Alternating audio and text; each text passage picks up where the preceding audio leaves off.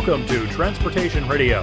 I'm your host, Bernie Wagenblast, and today we begin a series profiling various ITS organizations. This series is sponsored by Econolite, solutions that move the world.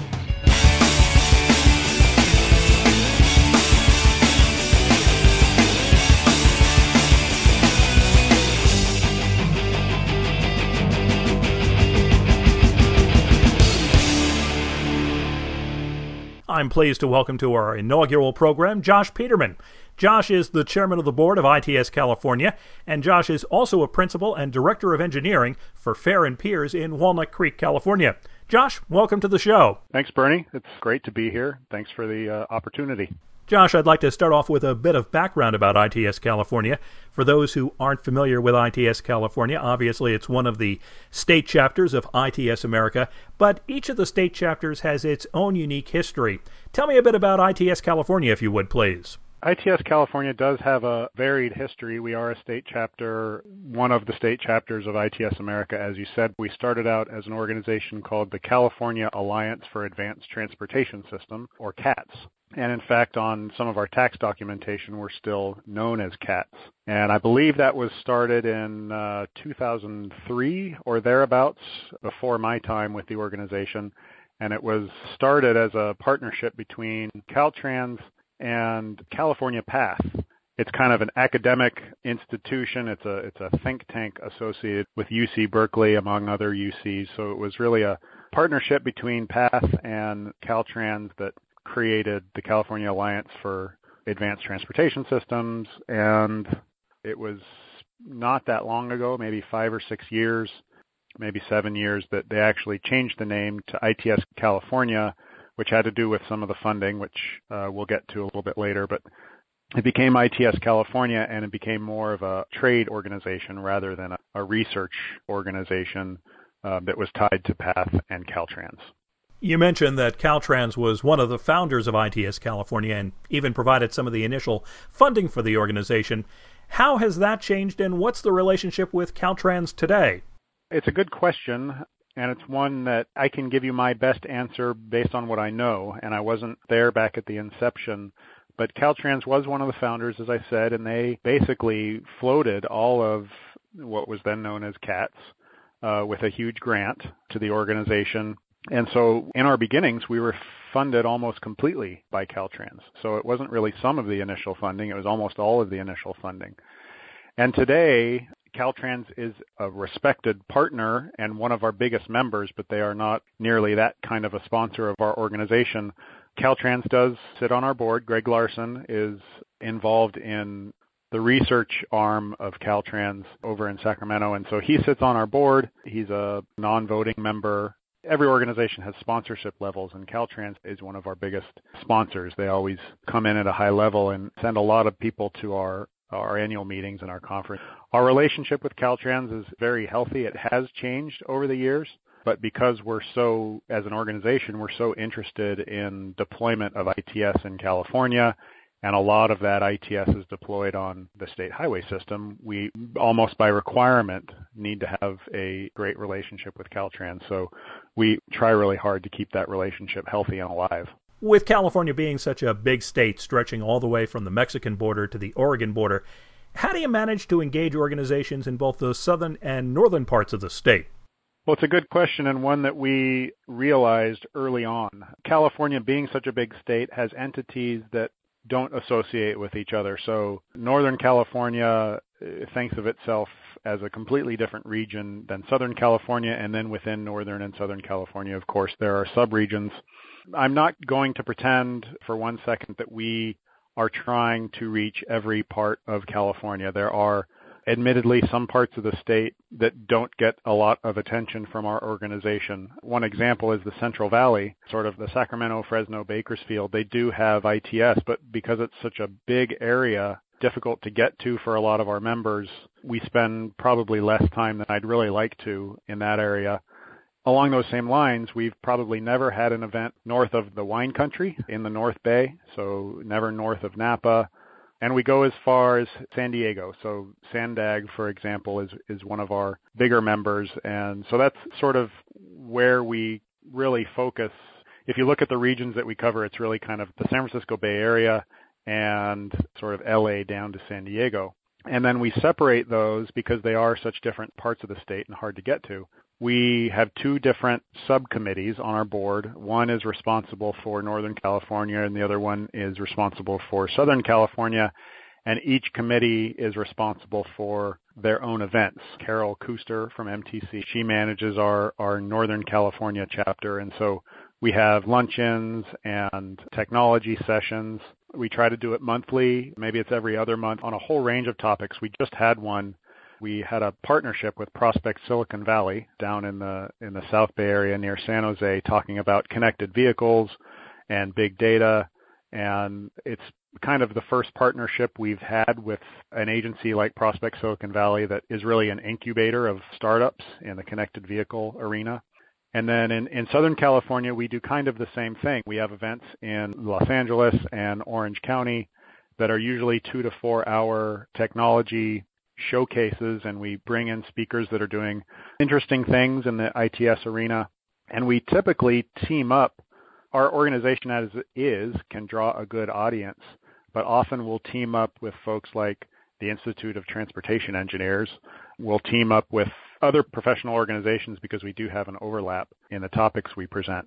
So that kind of answers the question of how we engage both northern and southern parts of the state. We don't try to do it at the same time. We do it completely separately. We embrace the fact that they are different regions, and then we do partner with other organizations also in those parts of the states to have some really great events. California is also the home of Silicon Valley.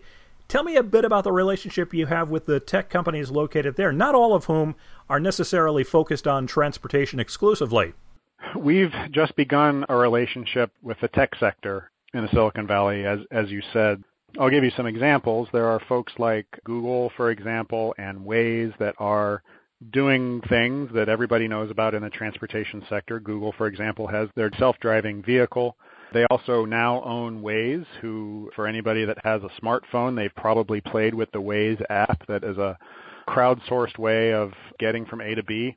And I'm not a spokesman for either of those companies, but they are doing things that we have always considered to be under the umbrella of intelligent transportation. And because they are private companies, they have resources and ways of doing things that aren't subject to, a typical local agency, for example. So we've really reached out to a lot of those companies to partner in some of our luncheon sessions and in our annual meeting. One of our keynote speakers, for example, is from Google. We are going to hear about their Google driverless car program.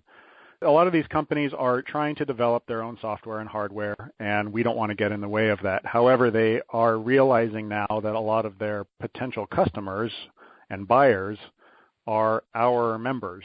So Waze, for example, is doing things now with the city of Los Angeles, helping broadcast some of the data that the city collects. Here in Walnut Creek, where I'm sitting, there are companies that take the Bluetooth data that the city of Walnut Creek is collecting, and they will broadcast it on their app. The city of Walnut Creek also is entering into teaming arrangements with companies like Connected Signals, which is another startup that if you have their app, it will broadcast what the traffic signal phase and timing is doing in your car. As more of these tech companies realize that the people they are trying to reach are our members, they are becoming more likely to team with us on these events so that they can reach our members and we can also collaborate with them. It's now finally becoming a win-win.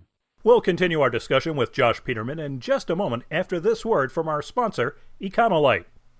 Established in 1933, Econolite is a leading provider of comprehensive traffic management solutions, intelligent transportation systems, and infrastructure engineering services. Committed to the advancement of connected vehicle and other innovative technologies, Econolite solutions ease traffic congestion, optimize traffic signal operations, and provide safer mobility. Be sure to visit Econolite and its connected vehicle demonstration at the upcoming ITS California annual meeting, September 21st to the 23rd at the LAX Hilton. For more information, go to econolitegroup.com. You mentioned Google and their self-driving vehicles. California was one of the first states in the country to have autonomous vehicles operating on public roadways. Do you think there have been lessons learned by Caltrans, police, and other agencies that might have application elsewhere as autonomous vehicles start to hit the roadways?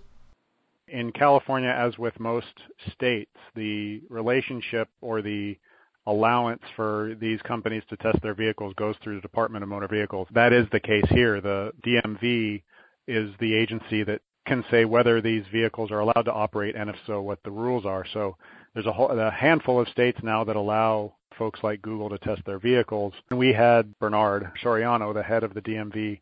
He was one of our headline speakers at last year's conference. And so we talked to him from time to time just to learn what's new in terms of rulemaking. The DMV between last year and this year has lowered the bar, if you will, on who can test and what the insurance requirements are. So last year at this time, for example, the DMV only allowed vehicles to test in a very controlled environment, and now I believe they can operate multiple vehicles, but there's a very high insurance requirement, of course. And the only way that we interface with Google in these sorts of situations, we have tried on occasion to have them demonstrate their vehicles, and it's still not an easy task. I would say that in this state and any other state, in order to get Google or any other driverless vehicle manufacturer to come, showcase their vehicle at a conference, you still have to go find a big swath of pavement that is not open to the public, and then there's all sorts of insurance requirements. So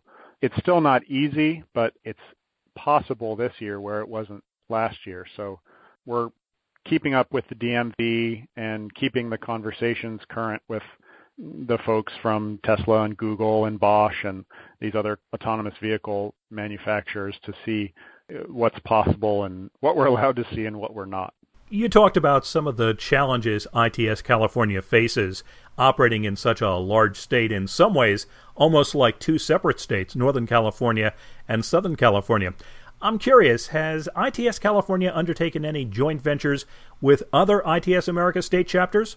Not yet, at least not while I've been at the helm and not while I've been on the board. I can see the potential for partnering on occasion with Nevada, just because there are some companies that consider the sort of Lake Tahoe, Reno area to be part of the California region, and it's not that hard to get to, and it's also a pretty place to have events. I could foresee having events there, but so far we haven't really had any joint ventures with other state chapters. We do talk. ITS America has a state chapters council that we are active in, and so we're always talking to these other state chapters, what has worked well, what hasn't. For example, I just had a conversation with the folks up at ITS Washington who are trying to restart their chapter after a few years of not having one. And so it's just an exchange of information with these folks. And then at the ITS America annual meeting every year, there's a state chapter strengthening workshop. I'm not saying that ITS California doesn't collaborate with anybody, because we do, and we've learned a lot from what the other chapters are doing. For more geographic reasons than anything else, it just doesn't make sense to have any joint events with state chapters that are around us. We're recording this interview a few weeks before the ITS California annual meeting. Can you give us a preview of some of the highlights that folks can look forward to? Yeah, you've mentioned it's a few weeks away, and every time I hear that, I get more nervous. The annual meeting is our biggest event every year. So just a little bit of background on the annual meeting.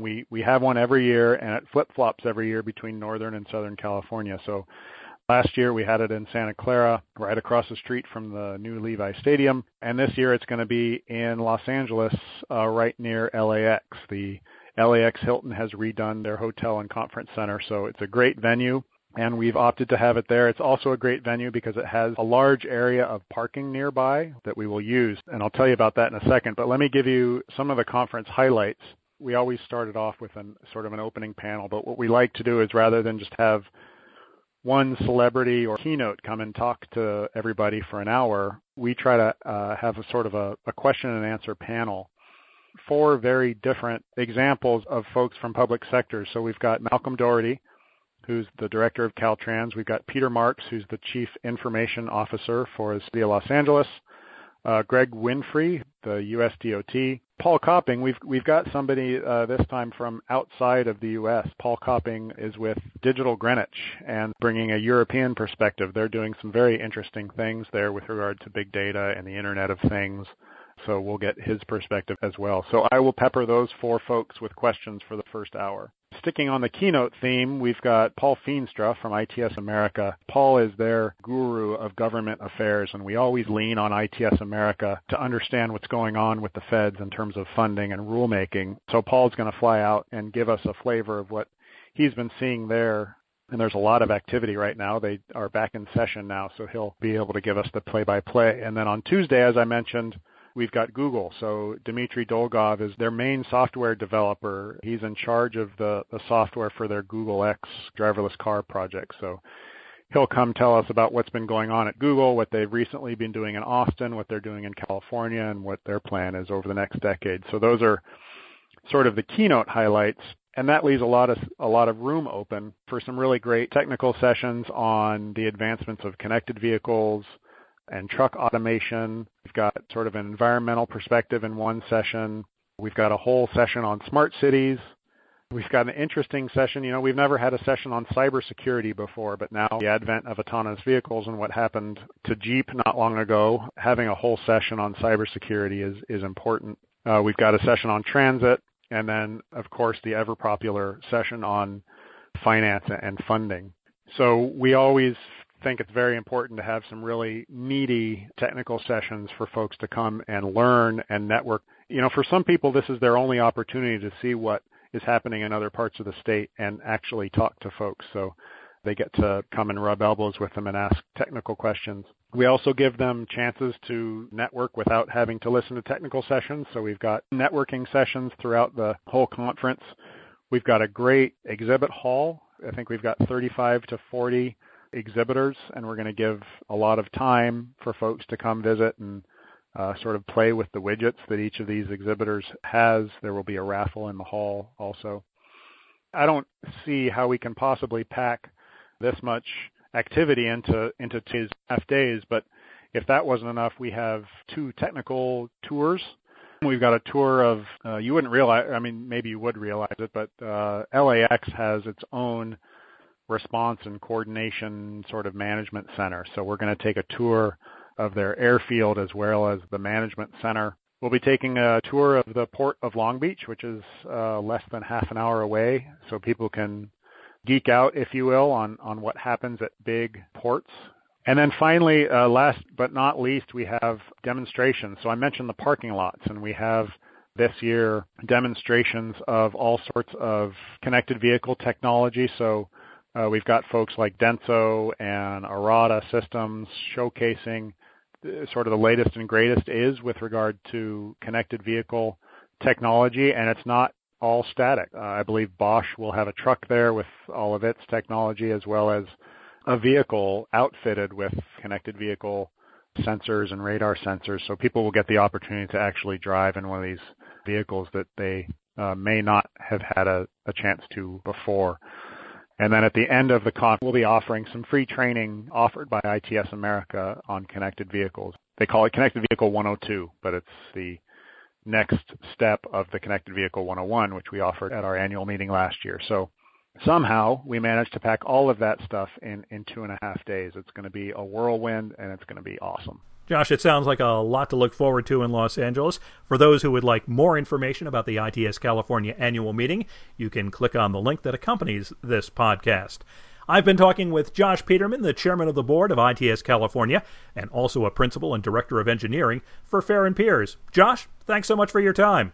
Thanks, Bernie. I appreciate it, and hopefully I'll see you and your listeners at the conference in LA.